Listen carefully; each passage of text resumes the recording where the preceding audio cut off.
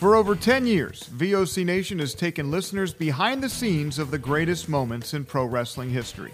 Our hosts are not only experts on the business, but have lived in the business. Subscribe and hear weekly podcasts from hosts like legendary pro wrestling journalist Bill Apter, former Impact Wrestling star Wes Briscoe, former WWE and AWA broadcaster Ken Resnick, former WWE and TNA star Shelly Martinez, former WCW star The Maestro, NWA legend The Raging Bull Manny Fernandez, and much more. VOC Nation programming is free on most major podcasting apps, including iTunes, Stitcher, Spotify, Google Podcasts, iHeartRadio, and Radio.com. And video podcast and bonus content is available on Patreon for as low as $3 a month. What are you waiting for? Head to VOCNation.com and dig into the most comprehensive podcast network built for pro wrestling fans. Find us on Facebook and Instagram at VOC Nation Wrestling Network and follow us on Twitter at VOC Nation. Why, hello and a howdy, we're so very glad to see you, cause we're getting kind of rowdy and we got a lot to say. And we're gonna try and do our very best to entertain you, and we hope you'll be delighted by the time you go away. That's pretty exciting, right, Omega? Indeed. Yeah, right. HIAC Talk Radio is always exciting. You will deal with Ed Atlas harshly. I think you broke it. Look what you made me do! And you're listening to Hell in a Cell Radio. The Hell in a Cell Talk Radio. Hell in a Cell Radio. Hell in a Cell Talk Radio. Hell in a Cell Talk Radio.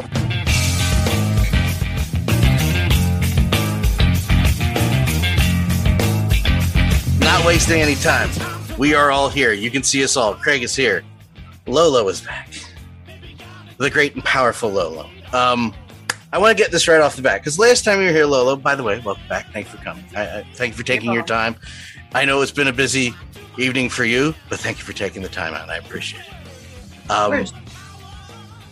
So last time you were on, you told a little story about the end of the other company and the birth of what we didn't know was the permanent birth of what is now Butch versus Gore. It's just adding to the whole thing. I love it.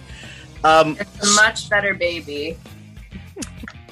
This is what I wanted to ask you, and I know we're cool, but if anything's out of line, you'll obviously tell me. Now you got all that off your chest, and everybody knows what happened.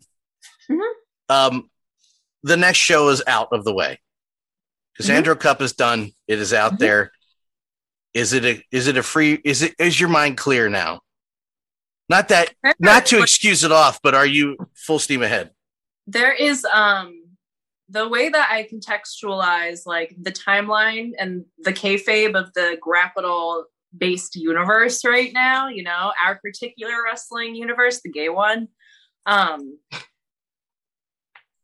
first Butch versus Gore show under the Primetime Pro banner was just the fucking first Butch's Gore show, you know, like it is.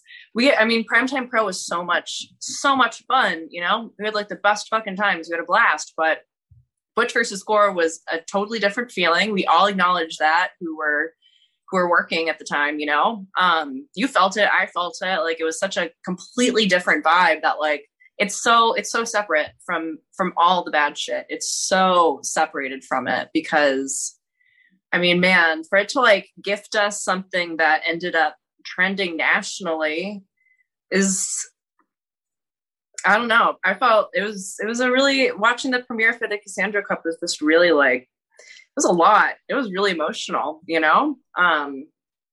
It really solidified what we were doing. Like I felt really discouraged for a long time because with COVID and the limitations of my job and also just kind of my personal code of ethics, I haven't really like had opportunities to go to the filmings and to be around wrestlers and wrestling people.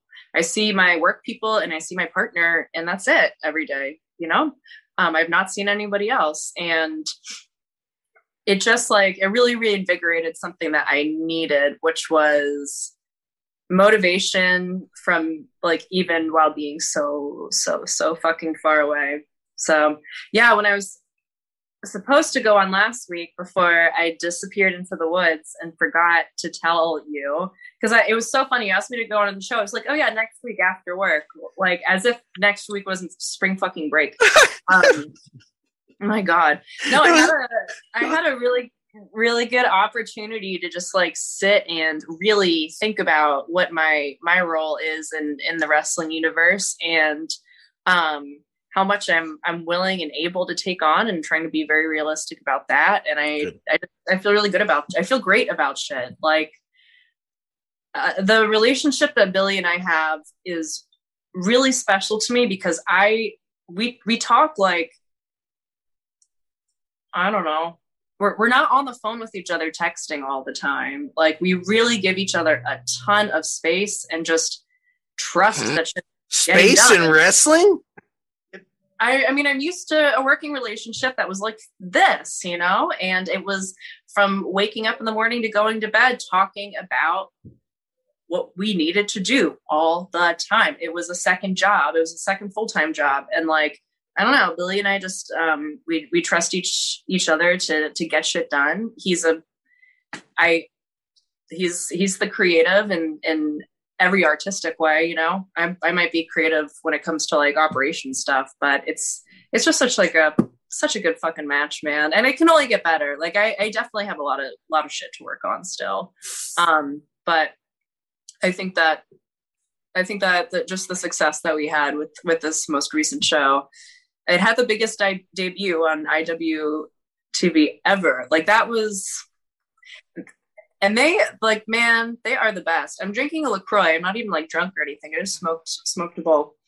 Yeah, I was gonna say that's not why you're so loving. but Jerry and who works so closely with us, and the encouragement that's come from Dylan and the entire like Hales family, having that kind of boost to what we're doing from people who they're doing allyship by giving us a pretty massive platform and being the best sponsor / collaborators we could ever ask for. You know, they put their money where their mouth is and let us do our thing. So it's great. It's one of the few things going right in 2021. You know, like it really, I'm just very happy.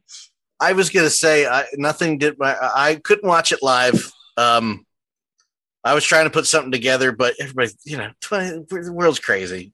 Yeah.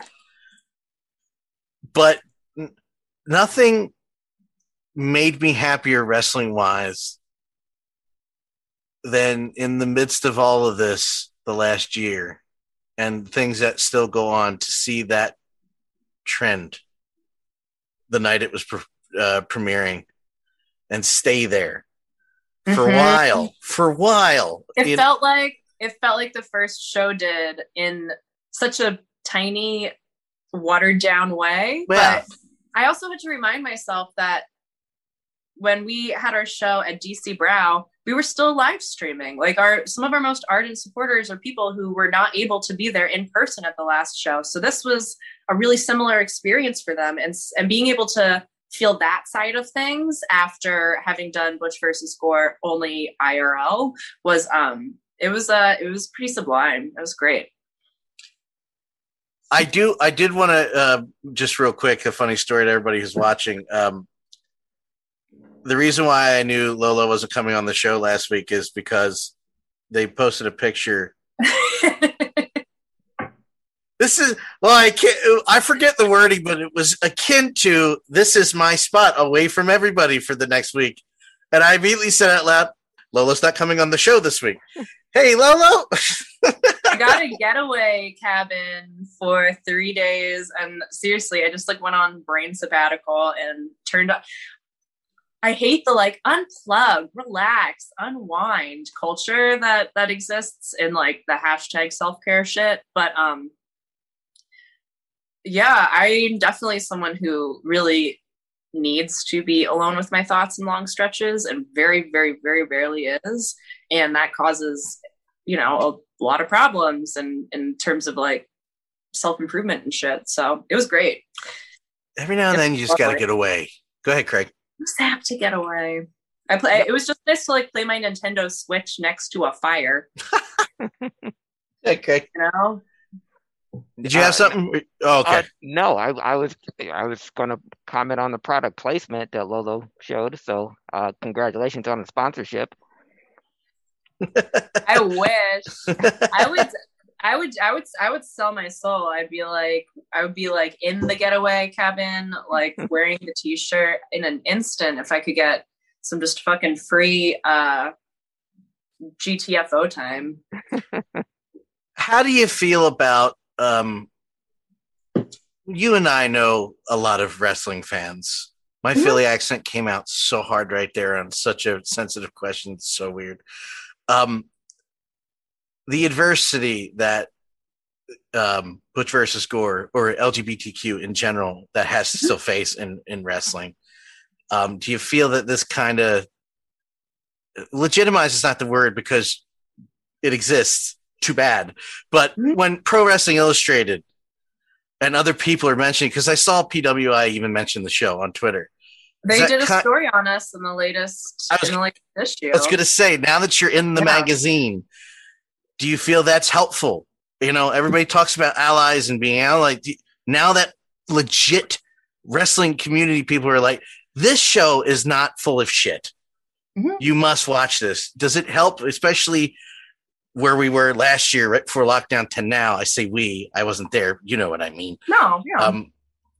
How does that feel now? Still a long ways to go. Yeah, definitely a long ways to go. Sorry, I'm also like I'm taking a lot of time to kind of process.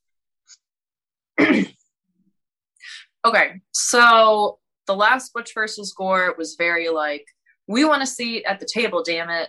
And that was important. That was very necessary. The idea of pushing back against oppression is very, very important for the motivations of a lot of queer people. And for that show and that time, that was the right tone to take. It was to be the like, we want representation and we are here. I do not care about any of that stuff anymore. I am so far past it. I'm far more interested in being better than all the dominant stuff right now. That's what I'm interested in, and not Butch versus Gore. I mean, all of the queer leaders in the industry. I just want to show that we do it a lot better. That's it. Like that's what the Cassandra Cup was supposed to really get across in so many ways. Was like, this isn't just like rainbow flags and like corporate pride, you know. This isn't like the pride that you're going to go to in like DC this year, you know. This is there's a level of discomfort that I want to generate. So I think we're doing a pretty good job. If someone like, of course, like tagged Cornette, but yeah, it's I want to see queer people dominate the industry, and you have to be the best to do that. And I would really like members of our community to be the best. That's so we know. Did he reply, or did he smartly? Did Jim let that one go? He let it go. Plus, like, there was like nothing for him to even like. If I got myself in the head of Jim, there's nothing for him to work with. It was but I think Jim would appreciated that show. I know. It was good. It was a good wrestling. It was a good wrestling show. There was there was good wrestling on the show. Period. I don't care if you're gay, straight, a blob, a thin stick. I don't care if the wrestling looks good and you're watching wrestling. And there's other things going on around it, but the wrestling matches are still wrestling matches. I would think Jim be like, yeah, they're wrestling. Oh, I just punched my computer. Yeah, they're wrestling. I don't care. I think we just lost Lolo. No, I'm back. No, we're back. You know, I'm glad he didn't say anything. I was going to say, when I saw the tag tweet, I'm like, if Jim saw any of that, Jim would be like, yeah, they're wrestling. What's the problem? I don't know. Yeah, so I'm glad that bypassed. But yeah, it feels like an extremely different, like a radically different space to exist in my head. And, you know, that just comes from like the personal experience of being queer and trying to not be like the little engine that could anymore, and really feel fucking comfortable with who our community is and what we excel at. Is there still pushback from people who are like, well, where did Lolo come from? Came from Nova Pro as a ring announcer. Is there any of that anymore? I think you've proven yourself. I mean, let's be honest. Like when I was the Nova Pro ring announcer, I had giant fucking titties. I was like at least 50 pounds heavier and had a completely different body and was presenting as like the most cis of all cis women at the time, you know? So it's kind of, there are a lot of people who completely forget that. Oh, good. Just like forgot. They're like, that was you? And I'm like, yeah, like psycho shit, right? Like, isn't that fucking weird? Even going back and watching the Butch versus Gore from 2019, I'm like, I don't even like look like that at all anymore. You know, I look like a completely different person by this point. So yeah, maybe it's just we're Twitter friends. I don't see a difference. I mean, I see it evolving. And I also just like, I really shrunk my circle in wrestling because I felt like I really felt a real need. And it was because I was fucking closeted and hated myself and having a really bad time, but loving an industry when I first broke in, so to speak, where I felt the need to be friends with everybody. And I really wanted everybody to like me. And, you know, I've chilled out over the last few months and I am not aware of many folks actively disliking me, fingers crossed. But yeah, it's been like 2 years now, you know, come June, it'll have been 2 years and it's just a completely different space. Plus Primetime Pro did a pretty good job kind of erasing a lot of shit. For all the trouble that happened at the end, it did do a lot of good things. It was a really good reset button, like a really solid one. Yeah, I guess it's a good one. I just want to read. Wheels just said, I love how that photo of Faye and Effie won't die on Twitter. It's so good. It's so iconic. I love that picture. I love Wheels in it. It was just like, man, every fucking person just seemed so free that day. And it's been so great after the fact, seeing how many people, it won't have been 2 years. Oh yeah, it will have been. Sorry. I'm so stoned right now. Is it? I thought it was last year. Wasn't it only last year? It was. I was thinking about Butch versus Gore versus starting Primetime Pro. Oh, yeah. When I first was the ring announcer for Nova Pro, you know, actually, and I started ring announcing for Nova Pro like 18. It would have been 2.5 years ish. So yeah, I don't really know that bitch anymore, and neither does anybody else really. So it's become a real non-issue, and I'm really happy about that. Like, I really hated the feeling of always having to prove myself, but that was a struggle I was having in other departments in my life too, you know? So the last two, I can't imagine trying to deal with the last 2 years on a personal level on that side of things. I mean, certain things, we've talked anyway. I smoke a lot and I just like, I get really, I have like, my joke is that I am a fan of like 4 things. Like I'm just a real fucking hater. I hate most shit and I hate it aggressively. And I wish I didn't, but I do. So, you know, I have like it's either Studio Ghibli or Breath of the Wild or fucking Undertale. And, like nothing else exists. I'm just I just exist in my little freak world and it's great. So, it's me, but I have like 10 things, but it's only those 10 things. It's been a really tough year. Absolutely. Absolutely. It'll have been a year come July, I guess, that Primetime Pro was over. And, yeah, I still can't believe it, man. It feels like such a different space though. So it needed to happen. And, if you were there, you understand. So I tried to get your partner in crime on. We'll talk about that later, but so it's hard for me to ask the pandemic is screwing everything up. Preface, we all know that. So my question is do you have a plan? Do you guys have a plan on what needs to come next? Is there going to be another show before people are allowed to back in, or are you going to wait now? We have stuff coming up with Paris is Bumping. That's definitely like taking precedent. That's going to be another filming. I am taking over some of the heavier duty operations stuff for our fall programming, which we are really hoping to run a show in Chicago. And we are very much in the beginning stages, but it's pretty hard to tell what exactly everything's going to look like by that point, you know? So there's a lot of ideas being noodled, but yeah, there's stuff coming down the hatch. If I gotta come out to Chicago to be the door guy, I'll do it. You know what? I would be so happy to have you, man. That would be great. It'll be fun. Whenever everything gets hammered out, it'll be pretty good. I'm really lucky that I have the network that I do, where there's cool folks I can talk to out here and try to make this happen. I was about to say, what's the wrestling, pre-pandemic, what's the wrestling landscape out in Chicago anymore? I don't even know. Is Progress still running? Not Progress. Who was it out there? Freelance. And yes, we have Freelance. We have Zello Pro.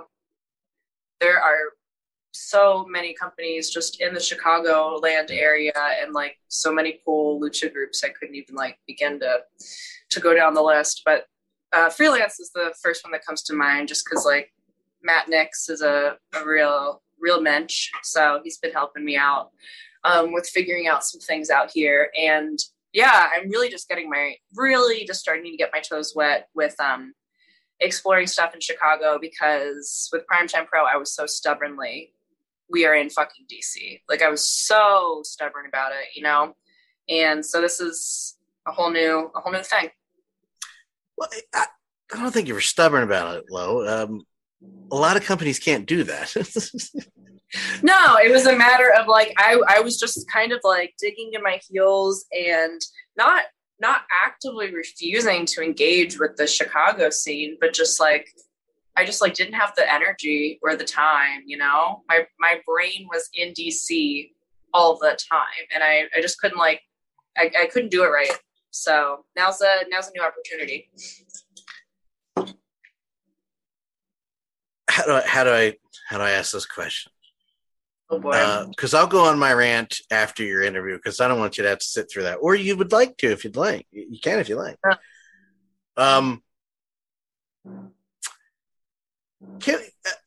Should we just burn indie wrestling down, or is there a way to save it? I'll just ask it like that. Compartmentalize it, honestly. When we talk about burning indie wrestling down, one, I don't think there's anybody who knows what that looks like. What does that mean? You know what I mean? I don't even know. I really don't know.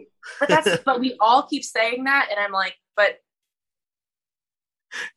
what does that mean? Does everybody have to quit and start all over again or something? Yeah, how do you police that? Terrible word, but how do you? It's just something that is I don't know. I'm trying to figure that whole thing out for myself. But no, I think that the way that I feel now is our queer wrestling community and progressive wrestling community and more artistically based wrestling community is really tight and is only growing. And we're our own branch of indie wrestling. I feel like the mainstream stuff is absolutely in its own space. So I really do sorry, I'm burping. I don't know. I really do I compartmentalize a lot of stuff in the scene. And I just feel like we have at first it felt like a little corner, but I'm now we're just on different continents, and that's okay. That's probably how things should be, because nobody has any really good solutions for anything. And shrinking our circles down and not being such a huge up each other's asses, drama obsessed national scene would probably be really, really, really helpful and healing for a lot of people. I was about to say that as you were saying it. Keep talking. I'm getting more soda. I was going to say that one of the things, as you were saying it, one of the things that popped in my head is actually carving your own corner instead of this constant on and on the last 40 years of just fighting over the territories, and we got to go back to the territories and the territories this and the territories that. We are our own universe. We other are planet. Our own everything. That's why most of our ecosystem, and there's a lot of shit to clean up in the ecosystem still, but I think if anybody's going to be capable of doing it, it's probably us. Listen, I did appreciate the John Wayne Murdoch telling the unnamed assailant what he was going to do if he came back into the room. I'm just saying. I'm saying sometimes, just threatening his life is the way to go. Get out of here. We talked about accountability and being accepted back in. Recently, a gentleman, that's a terrible word to use for this guy, Joey Ryan, fuckface.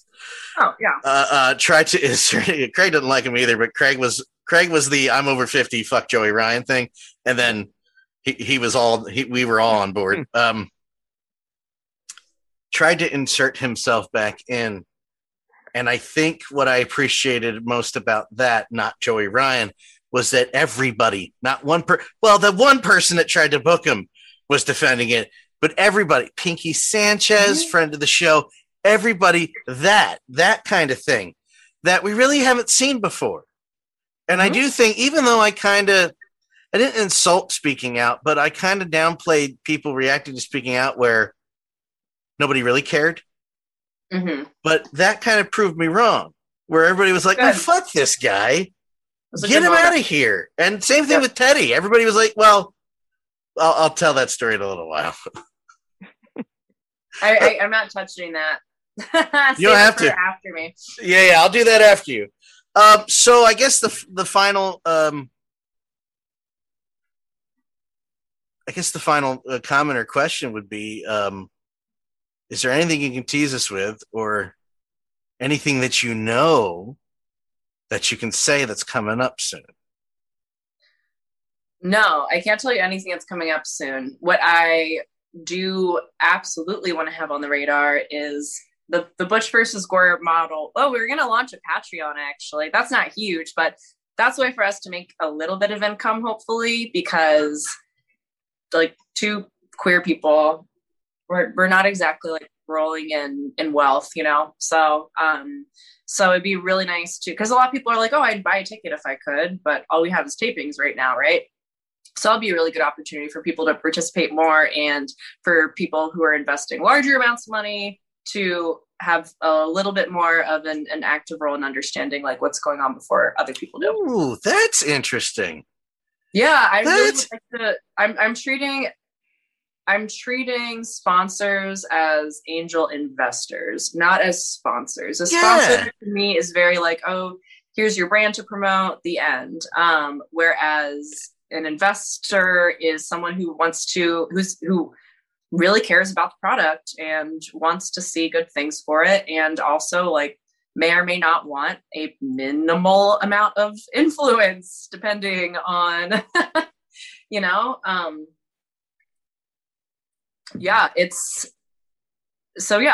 would really like to be working much more closely with the people who want to work with us, because that's how we run shows. We don't sell tickets.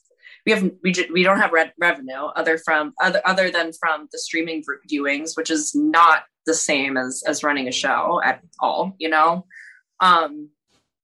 so that's exciting, but nothing in person yet. I really hammer out coming down the hatch, but there's so many promotions I would be so happy to work with and work next to and have a lot of fun with. And I have my like little list in my head of people I'd really like to work with. That's what I was wondering.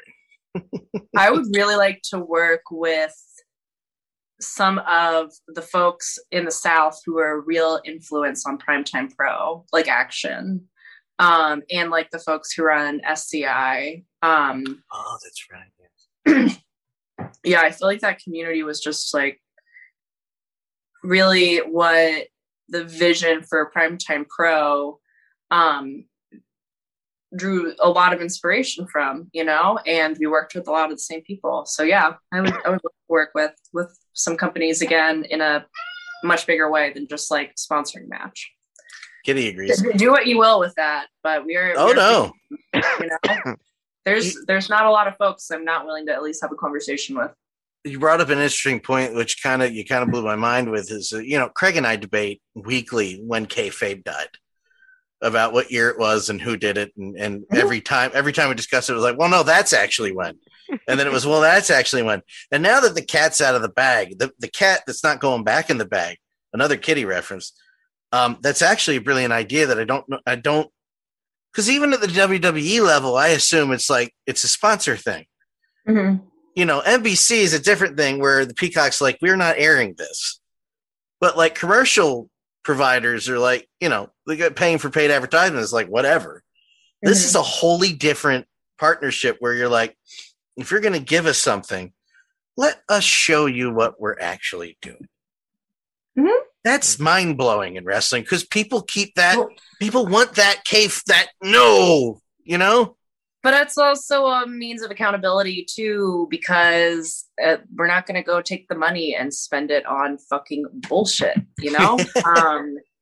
It keeps us in check and eyes on the prize. So, you know, there are folks who help us who they don't exist. Who are they? I've never heard of them before and are just, I'd really like to make some of those folks happy and just bring on more to the crew because, ooh, my cat just hit. I heard that. I was like, whoa, Miss Sassy.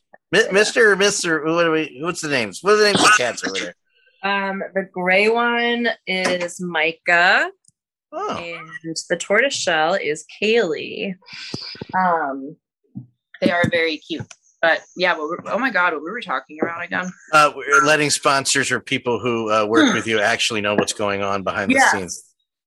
Yeah, and just like, man, if you're gonna just give us money to be creative and be gay, like, that's so nice. That's just so kind. You know, I'm so genuinely touched by it. Like, anytime anybody even just like breathes the idea of wanting to support us financially even a little bit, I'm just like, oh my God, thank you. Like, absolutely. So, yeah, and I just want to make those people feel appreciated. Well, I have a feeling that some of the things that I've given in the past never got to where it needed to go. So I did in a very roundabout way, kind of like the stock market or something. Sure, I believe you. Sure, it didn't. I can tell you, like, looking back through things, I'm like, oh shit. Well, that's $100. Oh man. One thing I wanted to add before we do outros here is you mentioned something to me. I think it was in a text. It might have been on Twitter that I put in my back pocket for later. And that is you finally watched the documentary that was made about Primetime Pro. Primetime. Sorry, I blanked. It's like not Butch versus Gore, idiot. Primetime Pro like a year and a half ago. And you said it was the first time you finally watched it. Your thoughts looking back? That having that documentary made, approaching making the documentary, having it made, being done with it, and what happened with the viewing was like honestly like one of the lowest points for everything. Oh, it's all right. I'm back. You're good. Yeah, I'll have to get off soon, lower battery. But it was honestly one of the lowest points because there was a lot of resistance to the idea at first, and I really had to a lot of very heavy resistance and a real need for control. Like it was GW, George Washington University in DC, their grad school for filmmaking. They chose us to be the subject of their short film and put in a bunch of competitions and stuff. And I was so flattered and so fucking excited. And the idea was immediately met with like, I don't like that at all. I wonder why. I will just speak freely. Nick just did not have any interest and really like yelled at a few of the filmmakers and threatened to pull out and was really combative because like he didn't like if they'd like call a wrestler without asking him first.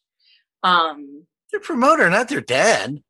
It was really inappropriate and sad, honestly, because the people who were in that program who made this film were like so kind and wonderful and made such a wonderful little film, you know? And I just, after getting the bajillion texts during, like, I was at a wedding when the viewing happened and getting texts from everybody, like, did you hear what just happened? I just separated myself from it forever. I completely cut off. I'd made friends with the filmmakers. I cut all of them off. I was just so like mean and miserable about it. And I've made amends with all of them, but I was just, after that shit happened. What the fuck, Nick? Let's not get too into it, but I really wanted to wash my hands of it. And so I finally, like 2 weeks ago or whatever, watched it, and it was like, it was so perfect. It was such a perfect little snapshot of such a happy, exciting moment in time. If you haven't gone back and watched it since you first saw it, you really should. It hits in a very poignant way for me because, one, it shows me even before coming out, pre-transition, pre-everything, and just like seeing that person was really, it was just kind of good, like seeing an old friend in a lot of ways. I know for a lot of trans people that would probably be very upsetting, but that person is still like a part of me, you know? So it was really, really lovely on that very deep personal level to watch that. And they just did such a wonderful job. Like they told the story, they followed Eel O'Neill, and there was footage of me bartending at my home bar, and it was, I was so happy watching it. But the funniest thing, what I was not anticipating at all, was the opening shot being like my face. I remember, yeah. It's a voiceover in my face, and like I did laugh though, because there is the shot where it says like Lola McGrath, the promoter, and I was just like, you know what, fuck it. In terms of promoting, in terms of what like concert promoting is and any kind of event promoting, fuck it, I promoted, you know? So sure, I loved it. I loved watching it. It was such a wonderful time capsule. I was so afraid to watch it, and I'm just glad I did. I hate, my voice cracked. I'm 12 again. I always hate this part because, Lo, I miss you, and I miss hanging out with you. I miss you too, and I am fully vaccinated, have been for a few weeks now. Oh, that's right. I will be, Friday we get the last shot. Summertime, I'm really, really going to try and make a point to get back to DC. I've heard my friend who, Jenny, you know Jenny. Everybody here knows Jenny. Jenny moved to Texas, and a month in immediately was there when they all lost power. That is for another podcast for another time. Jenny's doing fine, but Jenny will also be fully vaccinated around the same time that Kelly and I are. So Jenny will also be coming back up. That's great. I have told Jenny about all the good things that's happened because she kind of bailed on social media. Like we got her back into wrestling by taking her to SmackDown, and then I got her involved at Nova, and then that fell apart, and then I got her involved. We brought everybody along for primetime, and that was gone. And she was like, "I'm good." I was like, "I know, right?" And that's only 2 years. But Jenny always asks what's going on, and I'm like, "Jenny, you got to see the show." So I hope we can. We're just trying to do something really. We are reinventing the wheel, and I think that's actually kind of good.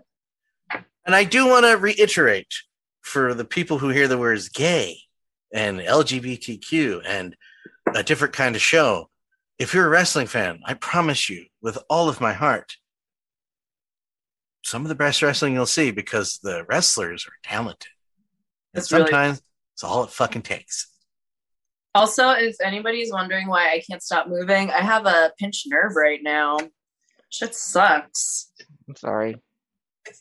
I've never had one in my life. I'm gonna be 30 in 6 months. So. Oh, are you gonna be 30?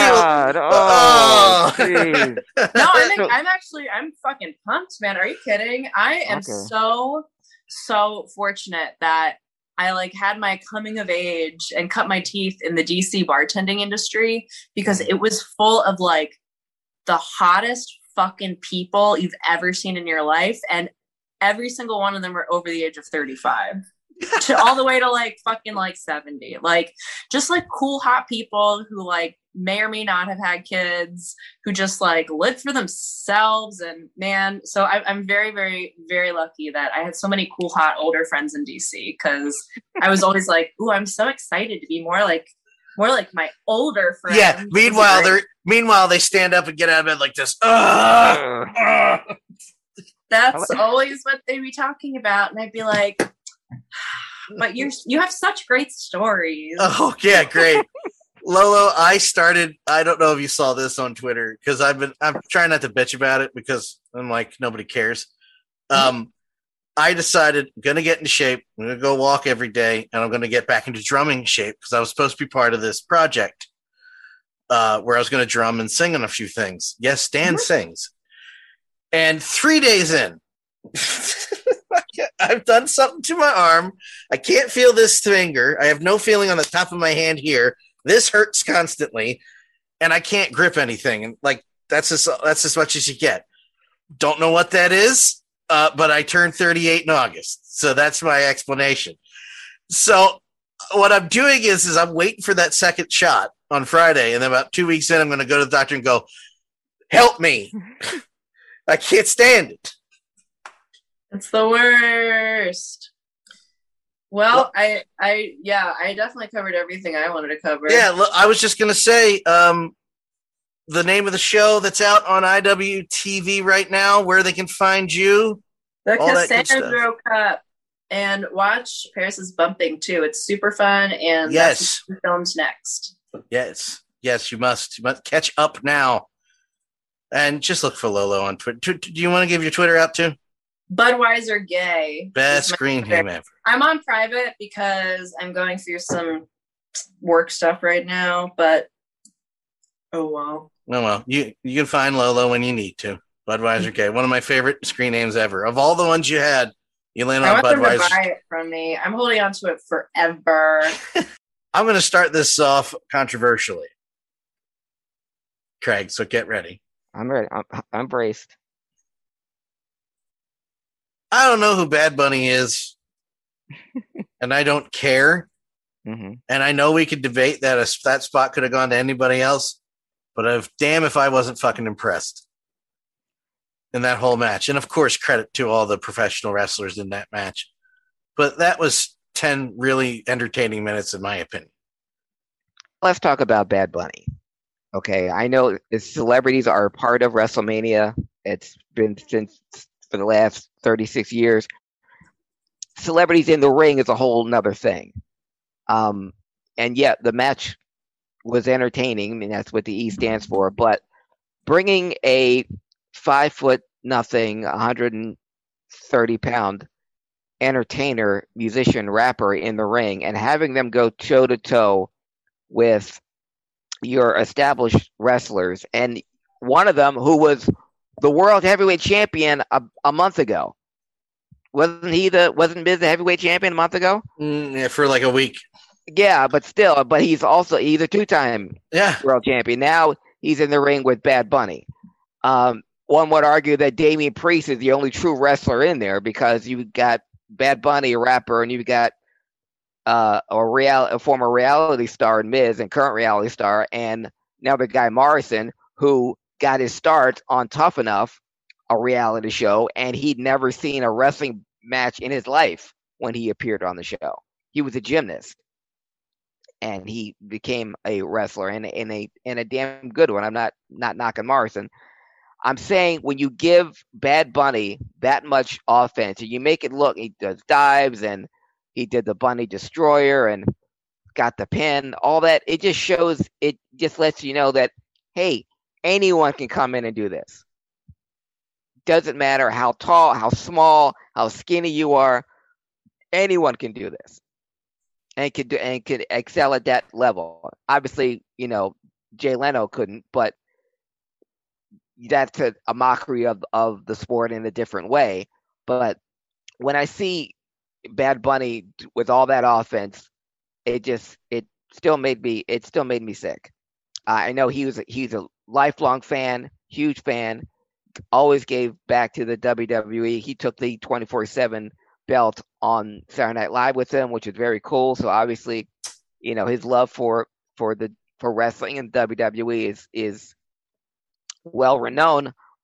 But I see, and I understand now that Priest was hurt or had been dealing with an injury, which is one of the reasons why we didn't see him a lot in that bout. Breaking news to me. Yeah, right. He was hurt. Yeah, he had an injury, which is why he'd been off television leading up until WrestleMania. Because if we're going to have a match like that, why not have Priest, the actual wrestler, take all the brunt, take the bumps and everything like that, and tag in Bunny for the hot tag and the cleanup. So for fans of Bad Bunny, whoever you are, obviously there are millions of them. Kudos, and I'm guessing that helped their numbers. All the Bad Bunny fans that tuned in to WrestleMania, I guess. But it didn't do anything for me. If anything, it made our professional wrestling look even worse because hey, anyone can do it. GM Spectre.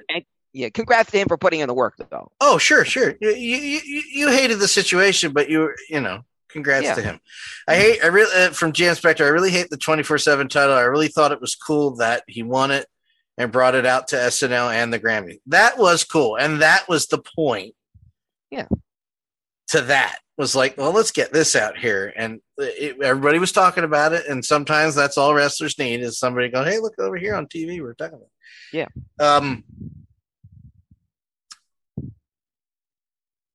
The Bianca Belair Sasha Banks match, the main event of night one. I just want to say,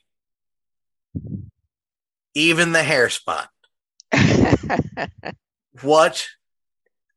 I'm not going to go here and say that was the greatest thing I've ever seen, but I'll be goddamned if that was one of the best matches I've seen of the year, out of the last calendar year, especially 2021.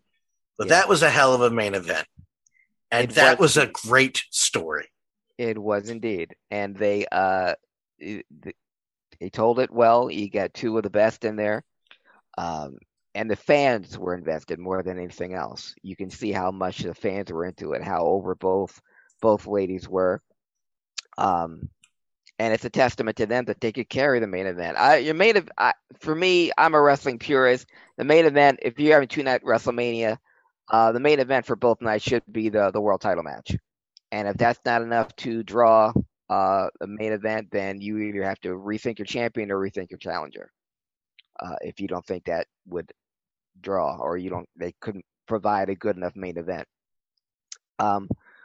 But Sasha and Bianca. Now I haven't seen Bianca use the hair spot since NXT, and I forget who she used it against, and they left a scar.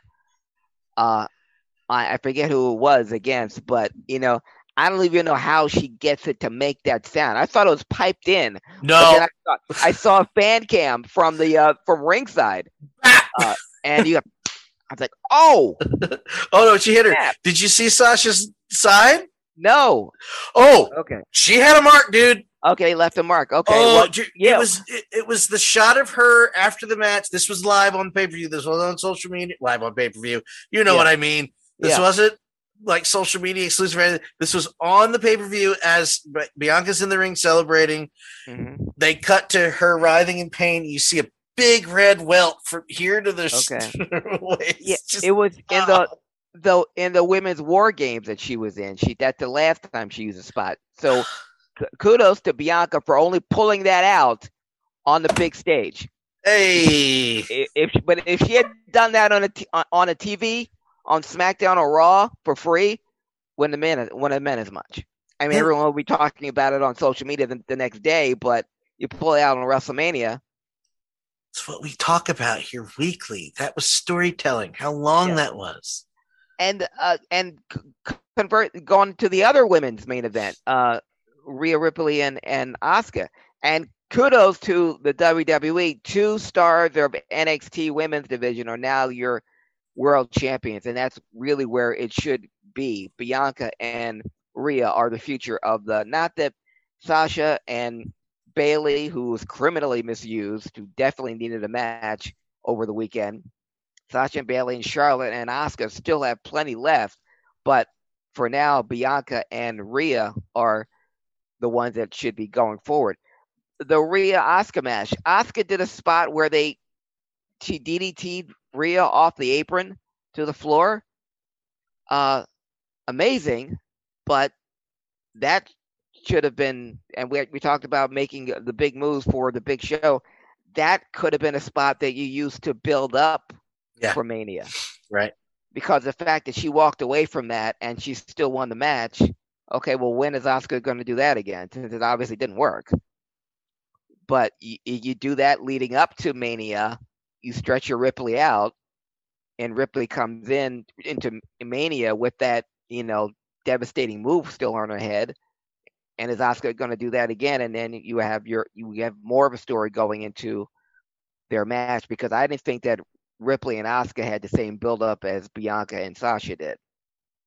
Now, granted, Rhea came up late. Bianca had already been. Rhea came up 2-3 weeks ago, and Bianca's already been.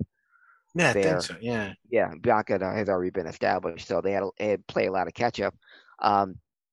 But also interesting. Asuka 0-4 in WrestleManias. Yeah, Sasha's 0-6. Yeah. But I will get to WrestleMania fun facts later on. Yeah, we'll get to that in a very short while. Anything else you wanted to mention about WrestleMania? Two things, and we'll go right into Wrestling Historian, because that's pretty much it. And I do want to say this. Generally, overall, I thought it was great WrestleMania. It was great 2 nights, and it just because I want both your answers. Yeah, and I'll even say this, and I know it's unpopular. Keep it goddamn 2 nights, because 8 hours is too much for me, and both of these nights ended before 11. Sign me up for that. I'm an old man. Yes, when you posted that, Dan, I liked it immediately. That's a great idea. Yeah, you did. I forgot. Yeah. I hope they do go forward. Have Friday be the Hall of Fame, and Saturday and Sunday be Mania. Don't have any more hosts, because I don't know what was worse, Titus and Hogan reciting pre-scripted lines, or Titus pretending he didn't want to try to kill him. Yes. Did you see the fan cam of Hogan talking and him just getting booed out of Florida? I know every time he spoke. Now, keep in mind, anytime Hogan talks, I don't listen, so I didn't hear. But apparently, every time Hogan spoke, boos. Every time Titus spoke, cheers. I thought the idea was for them, one to host one day and the other to not to have them together, because that's not going to do either one of them any good. Well, Vince surprises us in many ways. Yeah. 2 more things I wanted to mention, because I know you love it so much. Mm-hmm. Bray Wyatt, Randy Orton. Past all the theatrical bullcrap, which I don't want to beat the dead horse. We both know, everybody knows how each of us feel about it. Mm-hmm. Here's what I don't understand. Yes. And this is in the face of Undertaker being retired. Finally, thank Christ. Or thank Satan. Thank Regis. Thank Regis. Thank Phil Collins. No, he's not dead. Thanks, Bill Hicks. Thank Oprah. Thank you, Oprah. That's a good one. Thank you, Oprah. Past all that crap that we debate about, how is it that this man still loses on a constant basis when he's a fucking ghost? He's a supernatural entity. He is now the Undertaker, and he still can't beat Randy Orton. But someone please explain to me how you take something that you're presenting as a monster and he constantly loses. I don't want to hear storyline. I don't want to hear any more excuses. Why does that still happen? It's lazy booking. because why would you have this monster, this invincible monster, who no sells getting DDT'd on an announcer table and backdropped on or ran into the steps, but he can't kick out of an RKO? That's too devastating. I mean, getting DDT'd on the table or getting backdropped off for the giant Jack in the Box and everything else, but RKO, no, I can't kick out of that. I don't understand what they're trying to tell. So I try to, when I watch wrestling now, and I have been more. The network is actually Peacock. I'm watching it more because I can put it off to the side when I'm doing work here on the Xbox. I put because you can't watch it on the smart TV because it's not available anywhere because fucking NBC. Why would that be available everywhere? I been watching more, and the one thing I don't get what story they're trying to tell you with Bray Wyatt. Because everything else makes sense. Again, debating whether it belongs. Not in question on this episode. We've talked about it before. Just do a tag search on Bray Wyatt, HIC Talk Radio. I don't understand what they're trying to tell me. He's supposed to be all powerful, all being, and then he loses all the time. So I don't know. I'm confused. I've washed my hands on Bray, Randy, and Alexa Bliss. They make me not care about it. Not Bray, not Alexa, because yeah. The way they end the story as okay. Let's move on to happier things. The last point about WrestleMania. Yeah. Because I want to do something different. I don't want to spend 3 hours talking about the entire card. We did that for years. This is different now. New look, new day, new day rocks. We're moving on. Yeah. The other main event, which was Daniel Bryan, Edge, Roman Reigns. And again, I will say this. It went on for a while. Didn't seem like a while. Was a really good match. I'm very happy Edge got a WrestleMania moment again in front of people where they didn't do 2 takes and he ripped his abdomen off his chest or whatever happened. It was a joke, abdomen off his chest, 2 different spaces. It was a joke, folks. I'm just very happy that went on. And my favorite spot was both of them putting Roman Reigns in the crossface. Yeah. And Roman's still your daddy. And I thought it was great. I thought it went off great. And I love cut to a year later, Craig, after speaking about Roman Reigns should be on top, the big dog in the yard. He is the big dog in the yard. He's still the big dog in the yard, and he's a convincing big dog in the yard. And even though he cuts his own promos, still putting him with Paulie was all the change that you needed for him. Obviously. My only problem was, and not a problem with the match or the booking, that was Edge's spot. Why would you bring Edge back almost exactly 10 years from the time he retired to have him in a triple threat? Nothing against Daniel Bryan, but there could have been another slap. I was going to say, do you think it was more just in case something happens? No. I mean, and if you were worried about that, you just keep Edge off TV. Don't put him in the exactly. Don't have him in and don't, have him on. I thought that was Edge's spot. I said the same thing almost 7 years ago at WrestleMania 30 when Batista wins the Royal Rumble, and I guess Vince thought that it would be a huge, coming from Guardians of the Galaxy, the fans were going to love it. They didn't, because Daniel Bryan was on a major run at that time. Then he shoved Batista down everyone's throat, so they made it a triple threat, and Bryan goes over because he was the one that people wanted to see win more than Batista or Triple H. But this was Edge coming back during the Royal Rumble and, earning a spot. That could have, and unless you were going to give Edge the belt, which, you could have for a month and before you brought it back to Reigns. And that was the other thing I thought, well, if you're making a triple threat, that must mean Edge is going over. He'll pin Daniel Bryan. Reigns still remains strong because he didn't get pinned, and then have Roman regain it at Backlash or whenever the next one was. Whatever the hell the next one's called. Yeah, and then Edge can ride off in the sunset because he got his moment back. The whole storyline was built in. I had to retire as champion. I never lost. So now, 10 years later, I'm back. and looking better than ever. I won a Royal Rumble. I won my shot. I can get the title back that no one ever beat me for, and this is it. But they put Daniel Bryan in there, and the fact that Reigns beat them both the way that Andre the Giant beat two job guys on Saturday afternoon TV back in the 70s. That was the only thing. So now you make both of them look like complete shit. Does a bad finish ruin the entire rest of the match for you? It doesn't help. Obviously, I mean, Reigns is the guy. We know that going in, but sure, there's no reason to make them both look weak. Sure, understood. Like that. The last point I want to make is that both nights they debuted a 7-foot plus giant on both shows. We had AJ and Almost, and we had Apollo Crews and was it Taco Splitter, Jacko Wacko? What was the guy's name? I don't remember.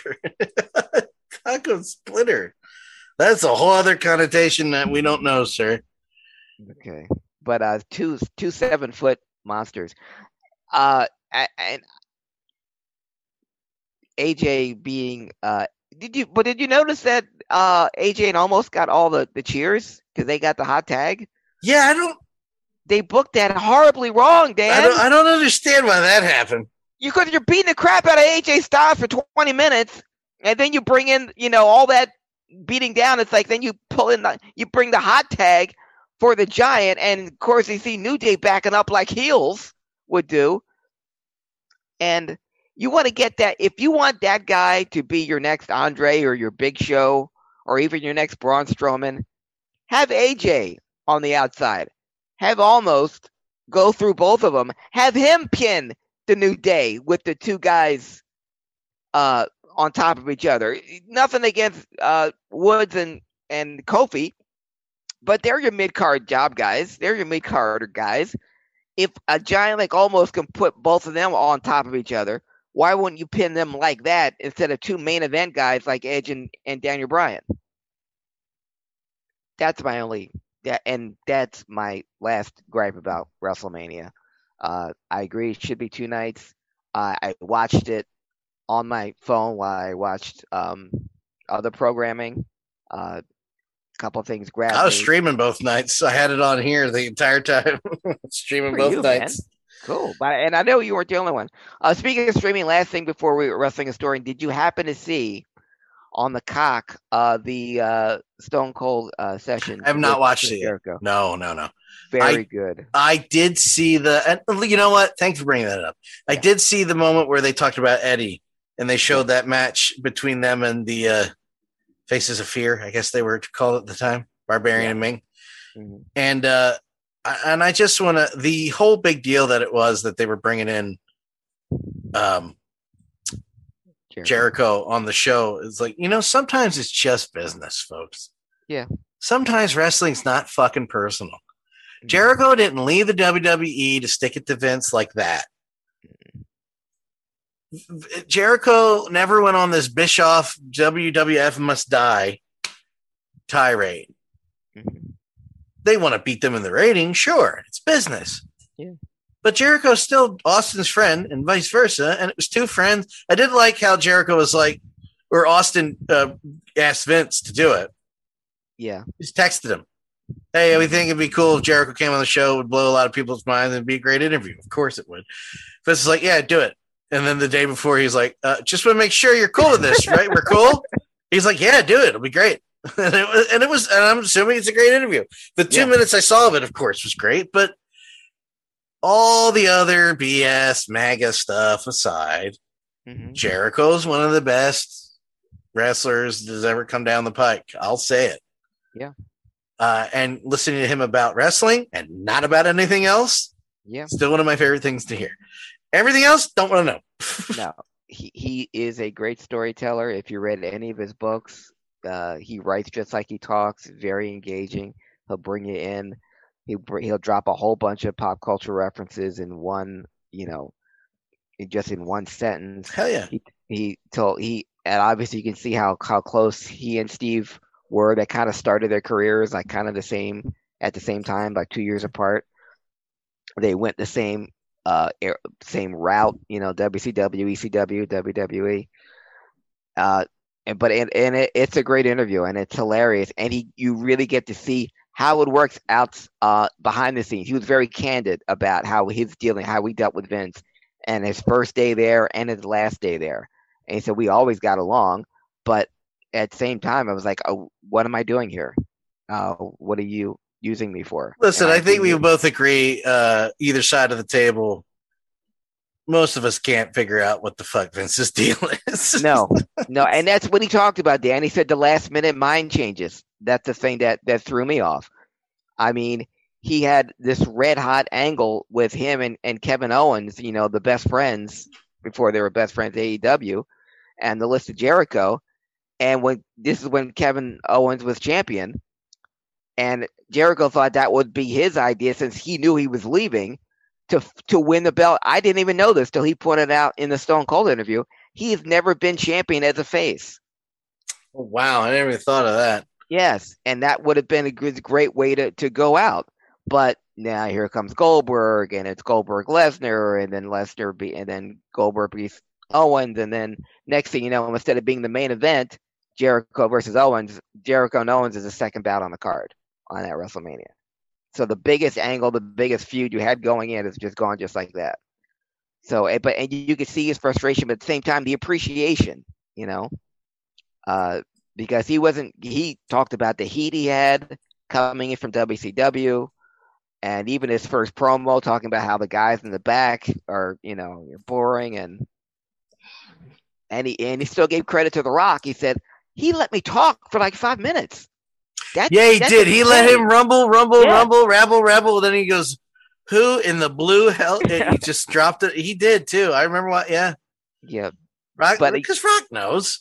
Oh yeah, and he got it. He got it, and so did Austin. By the way, just to bring up Chris, the first thing I watched on the new version of the network, Slamboree 98. Yeah. Jericho, Malenko's reveal. Cruiserweight Battle Royal. And I also discovered this against even what we said. You can leave a program and pick it right back up. Yeah. Thank God. Because I accidentally hit back. I was like, oh, shit. And it said, resume. I was like, yes, resume. Yeah. I did. That's how I found out by watching the Jericho interview, because I started watching it after WrestleMania, but it got late. And then I went to bed. I came back and it was right in the exact same spot. I was an hour in. I was like, yes, they fixed the glitch. Yeah. I will also say this, and then we'll go to Wrestling Historian. I do like how they have stuff broken up. Like Great American Bash is one thing, and then under it, 7 seasons or however many shows there were for WCW. I'm like, you know what? I think we're gonna be okay. As soon as all that stuff comes back, I think we're gonna be okay. Hey, gentlemen and ladies, welcome back to a time in our history where we talk about time in our history. My name is Craig Ragans. I'm joined by Dan Calachico, but now we're going to go back to a simpler time when professional wrestling was professional wrestling and not emphasized on entertainment, back when rappers only attended professional wrestling matches in the stands and in the audience and not in the ring. And we're going to be talking about territories. The same words that Dan used when I'm talking with our friend Lolo about territories. Back then, territories ruled the professional wrestling landscape. And back when it was called professional wrestling, that's sports entertainment. This, gentlemen and ladies, is the Wrestling Historian. We're going to start out April 10th, 2000. 21 years ago this week. One of the most interesting dates in wrestling history. It focused on a WCW episode of WCW Monday Nitro. And not so much the show itself, but all the behind-the-scenes stuff that happened on this particular Monday Nitro. Because see, on April 10th, 2000, on WCW Monday Nitro in Denver, live, Eric Bischoff and Vince Russo returned to WCW, presumably to bring it back to promote the Old Boys Network, to make it return to glory. And Kevin Nash was in the ring talking about what I couldn't tell you, because usually when Kevin Nash talks, I stop listening. But Kevin Nash was attacked from behind by Mike Awesome. He broke a crutch over the back of Kevin Nash and left him laying. And the announcer at the time said, "That's Mike Awesome. He's the ECW heavyweight champion." And hardcore ECW fans like me were shocked that here was Mike Awesome, the ECW heavyweight champion, wearing a fanny pack, mind you, who just laid out Kevin Nash on TV. And what makes that so incredible was all the behind-the-scenes stuff that happened leading up to that fact. Mike Awesome had said that he didn't have an ECW contract. And leading up to that, Mike Awesome had no-showed some ECW events. On April 8th, 2 days before this particular Monday Nitro, Paul Lee had in fact had a 3-year contract signed by Mike Awesome. So leading up to that Monday Nitro, Paul Heyman was faxing copies after copies to every single office in the WCW headquarters. Got as many fax numbers as he could, faxing Mike Awesome's contract to WCW, letting them know that Mike Awesome was indeed under contract to ECW. And he sent to every WCW staff member that he could remember, including Ted Turner. He still had Ted Turner's number, and was faxing them Mike Awesome's ECW contract. Well, WCW made an agreement with ECW. This is hours before Nitro, that ECW would get cash for Mike Awesome, and 3 conditions: that Awesome was not to speak, wasn't going to say anything, that the ECW belt would not be seen, but his upcoming title defense, April 13th, would be plugged. And none of that happened. Well, the ECW title belt wasn't seen. So okay, 2 for 3 out of 3. 2 out of 3 ain't bad. Yeah. Thank you, Meatloaf. But Mike Awesome came on the show, spoke at length after knocking out Kevin Nash. I forgot the announcer. Mike Tenay mentioned it was Mike Tenay, Scott Hudson, and Tony Schiavone. Yes, I remember the goddamn announcers for that night. I knew you would. But they said that ECW champion Mike Awesome didn't plug his upcoming title defense, but mentioned that he was ECW. You know what? I'm sure in their mind, because it was such a clusterfuck at WCW at that point, at any point, but especially there, that they were like, make sure you mention the title match, and they were like, got it, mention the title. And Awesome's not to talk. Got it. Give him the mic. Give him the mic. Here you go, Mike Awesome. Because the one guy we want talking from ECW is Mike goddamn Awesome. Yes. And preface this, we've talked about it before, and every time we mention this moment, talk about it again.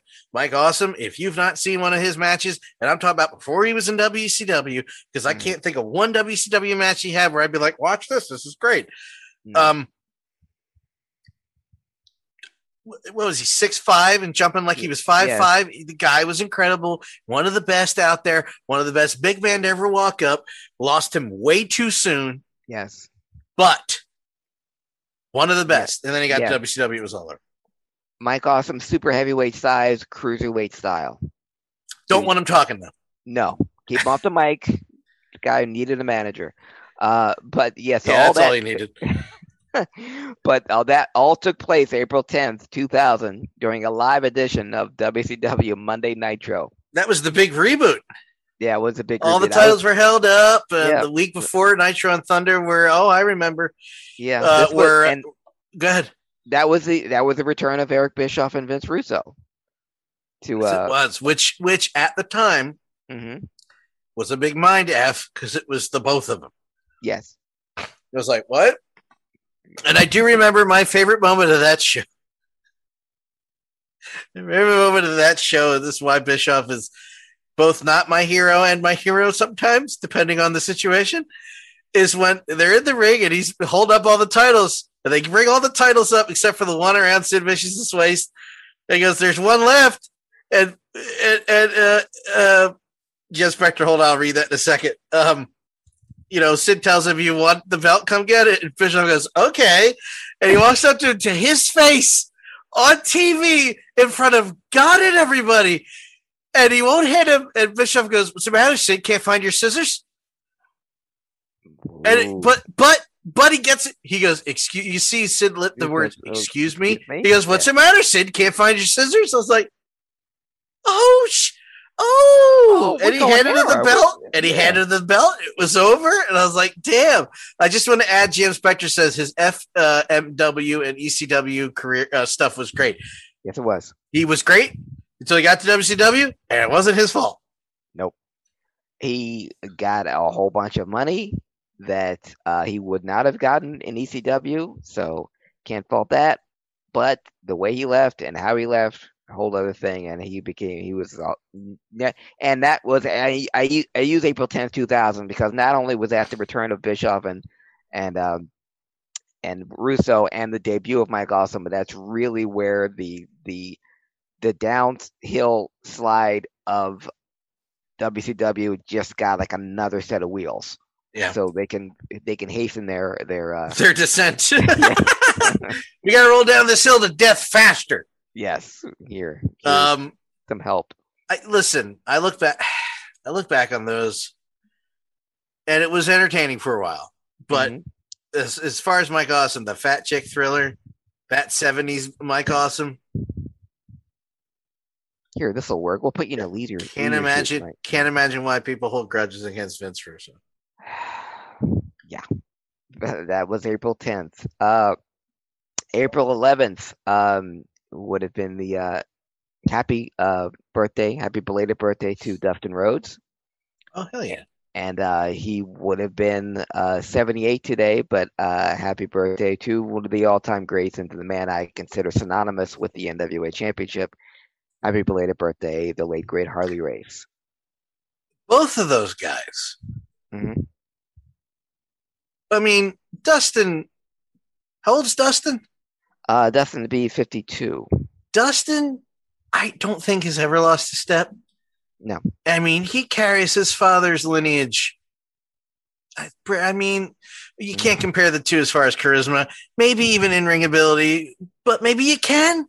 In-ring ability? I mean, I know Caliber, Dusty was in another fucking world, but Dustin is amazing. He got everything his father had, and he is not slowed down with age. The man's made his own career. I'm sorry, Craig. Yes, he has. Dustin, what he didn't get, Dusty had so much, but what Dustin got, Dusty could never have. Dustin had the size, and he's got the cardiovascular, the conditioning that's off the charts. I mean, Dusty, for being Dusty, he was not a long-term. He was not going to be a long-term NWA champion. He wasn't going to wrestle an hour every day and 7 days a week for 2 years like Flair or Harley Race could, But Dustin has that. Could you imagine if Dusty Rhodes had Dustin's size and Dustin's stamina? Would have gone 2 hours because he had that energy, man. Yeah, and the matches he would have had with Flair that were already classics would have been. That could have been up there with him and with Flair and Steamboat, but So Dustin Rhodes, 52. Dustin Rhodes has one of my favorite WCW what the F's is when and we all know it's infamous now, but nobody was watching it at that point. I say nobody; it was still like a 2 rating on TNT, but he has one of my favorite. It's my favorite. Wow, that's really good. What the fuck is going on? Moments of ever watching Nitro is when he came out as 7 for weeks. They were pushing this video. It was creepy as hell in many ways that would never fly today. Those videos would never made air. Him grooming the child. It just would have never happened. And he comes floating out to the ring. And the best part of that is they made sure they got a shot from below right above so they could see the ring. Yeah. But other than that, every other shot looked like that mother effer was floating to the ring. Gets in the ring, floats above it, then goes, kill the music now, and then totally cuts a shoot promo, a work shoot on Russo with the powers that be. At the same time, I was like, wow, look at this. He's like the Undertaker. Nope. What? Oh, well. Record scratch. Never mind. And I love his line. You have me out here looking like Uncle Fester. Yeah. So you can dress me up like Uncle Fester to play trick or treat all year long. And Harley Race, yes. Man, I know what has it been? Only 2 years since we lost the guy, and he's synonymous. He is the NWA World Heavyweight. I know people are like Flair's the. When I think yes, I think of Flair and Legendary, but when I see the letters NWA, I see Harley Race with the jacket and throwing the headbutts around. That's what I see. Yeah. I see when I see that belt, I immediately think of Harley Race. And I'm not as old as you. Yeah. And I didn't really consider Flair legit NWA champion until he beat Harley Race at the first Starrcade. And that was, Race kind of passing the torch. But yeah, Harley Race, 8-time NWA heavyweight champion, back when being an 8-time champion meant something. Now there's multiple reigns from people. Back in the day where, as far as you were concerned and I was concerned, well, I wasn't, you know what I mean. I know. As far as people were concerned, it was legit. Yeah. It was still covered as legit. Mm-hmm. It was in the newspapers. It was in the news reports. It was on news that day. Yeah. On the nightly news, it was covered. It was like baseball, boxing, and at one point it was even more popular than all of them. At one point in 1976, professional wrestling was the third highest attended spectator sport in the United States, behind baseball and college football.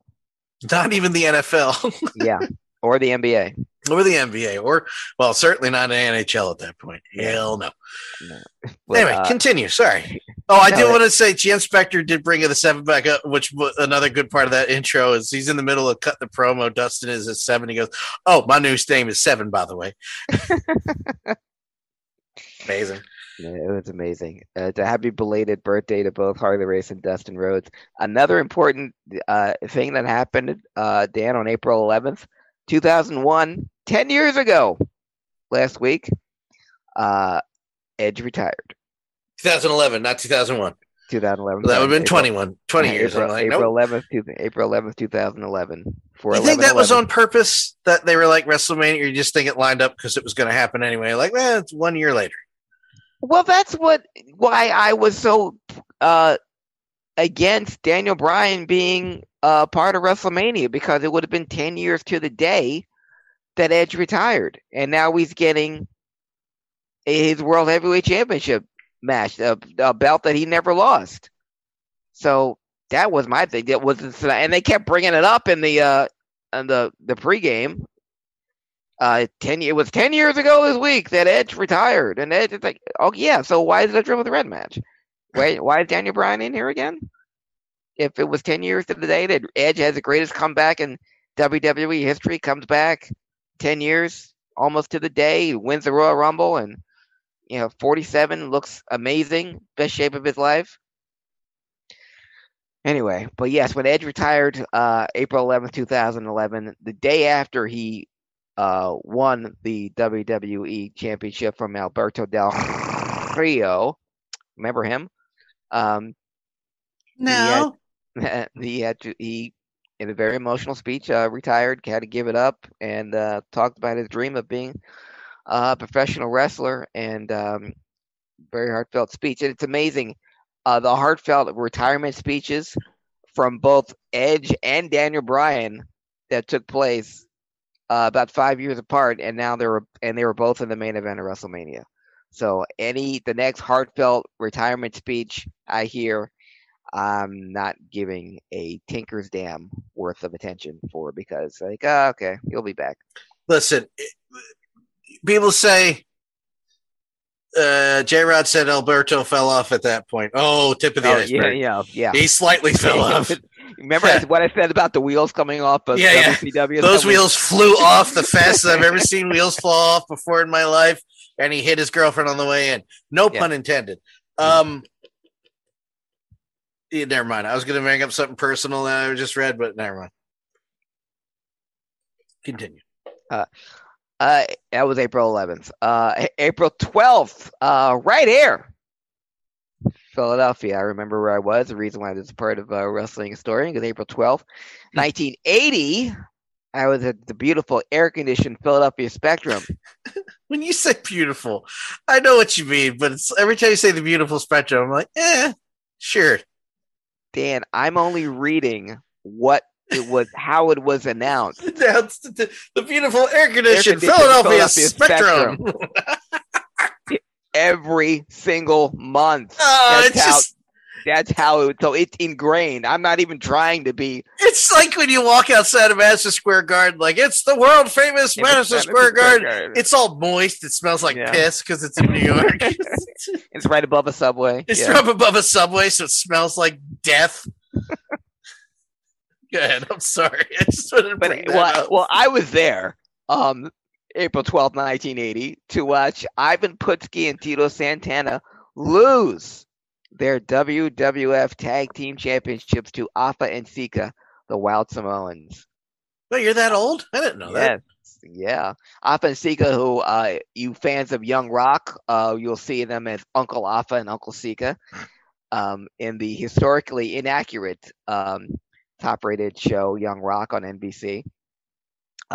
Anyone who's watching Young Rock, please understand that at no point in their history or in the history of recorded time and space were the Samoans, Rocky Johnson, Andre the Giant, Junkyard Dog, and the Iron Sheik ever in the same place at the same time in Hawaii in 1982. Did not happen.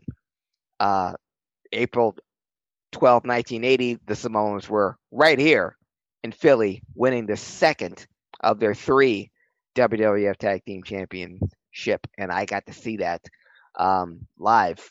Shocked, couldn't believe it, but there it was. April 13th, 2 big things that happened on this particular date.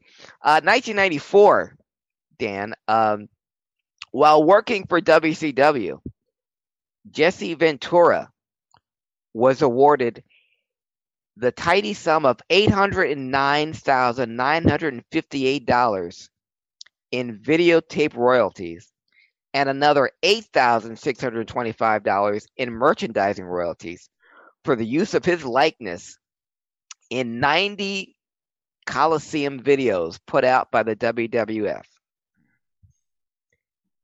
Ventura had never signed a contract indemnifying the WWF from paying him for his commentary work.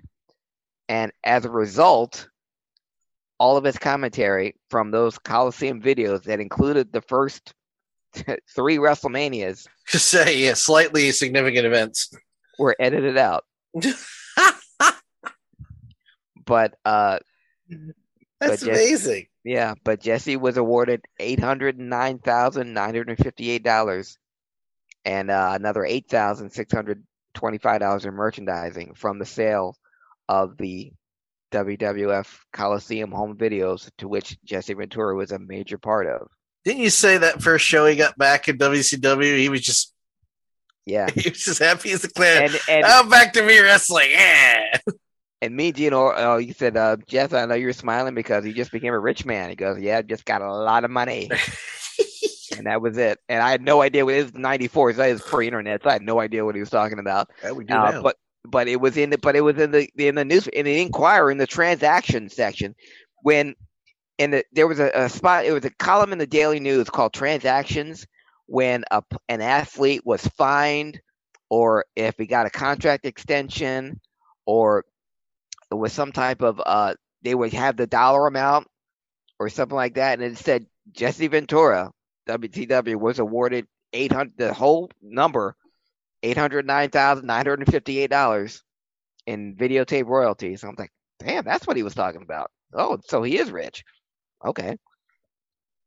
Also on that date, April 13th, was the date that wasn't promoted on the WCW Monday Nitro 3 days earlier, but April 13th, 2000, in Indianapolis, Indiana, of all places, a WWF wrestler, Taz, defeated a WCW wrestler, Mike Awesome, for the ECW Heavyweight Championship.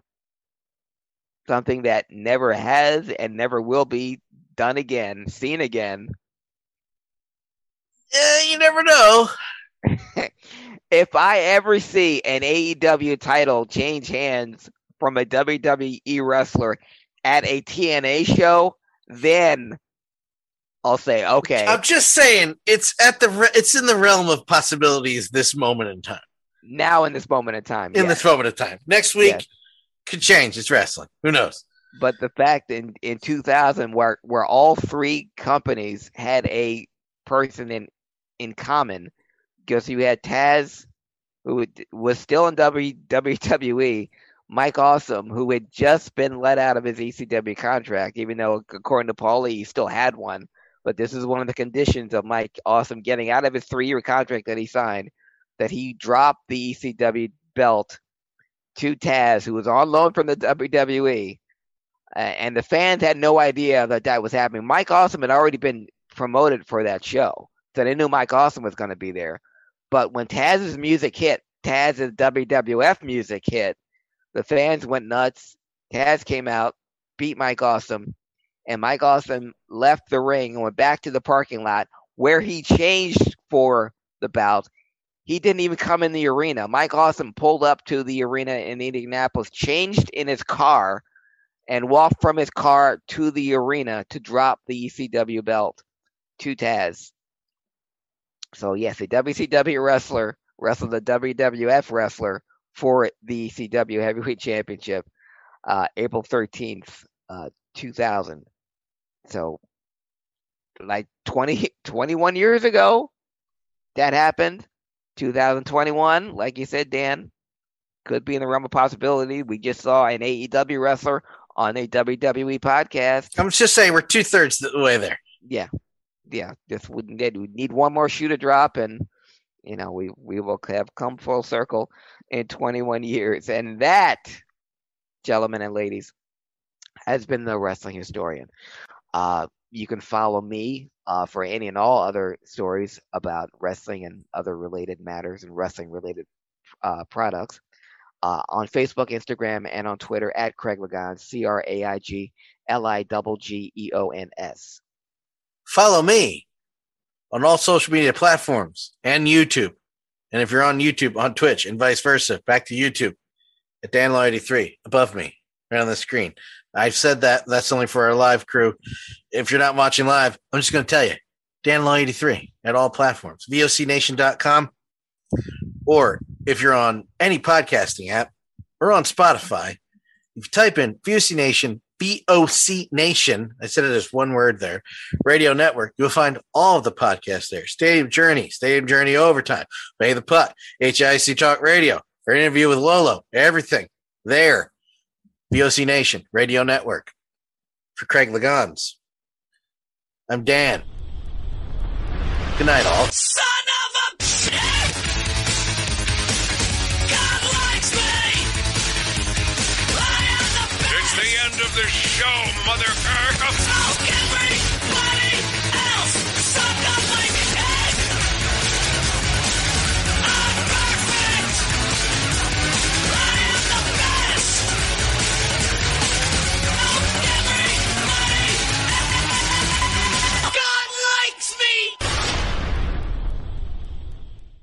Bill Apter has been in the pro wrestling business for over 50 years. Hey, talking here with Arn Anderson. Arn, first of all, your height and weight. 6'1", 255. And now subscribers to VOC Nation Premium get exclusive access to Bill Apter's archived audio footage. And where's your hometown? Minneapolis, Minnesota. Okay, and give us something about your back. First of all, your relationship to Ole Anderson. Ole is my... Subscription to VOC Nation Premium starts at just $3 a month and includes commercial-free audio and video versions of our top podcasts. Okay, we're speaking here with the manager of the World Heavyweight Tag Team Champions, Tarzan Tyler and Luke Graham, and he's sort of glowing tonight about a new prospect we haven't heard of yet. And for just $9 a month, Apter's archives are all yours. Would you tell us who this new prospect is? Well, I'll tell you, Bill, I've searched the world, and I finally found the true world champion. I finally found... What's your opinion of Ivan Koloff winning the title from Bruno Sammartino? Well, I think... I don't know what to say, but I want to say one thing. Bruno was a hell of a champion. Hear exclusive interviews with the greatest performers of all time. This is Bill Apter, and once again we're speaking here with Bruno Sammartino. Bruno, first of all, how did you and Bruiser lose that title to the Valiants?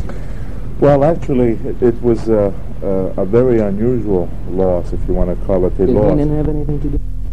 Well, yes, but the whole thing is this, that the rules, as I always understood them, was that the title could only be lost by pin or submission, which is the same rules as my title, the World Wide Wrestling Federation.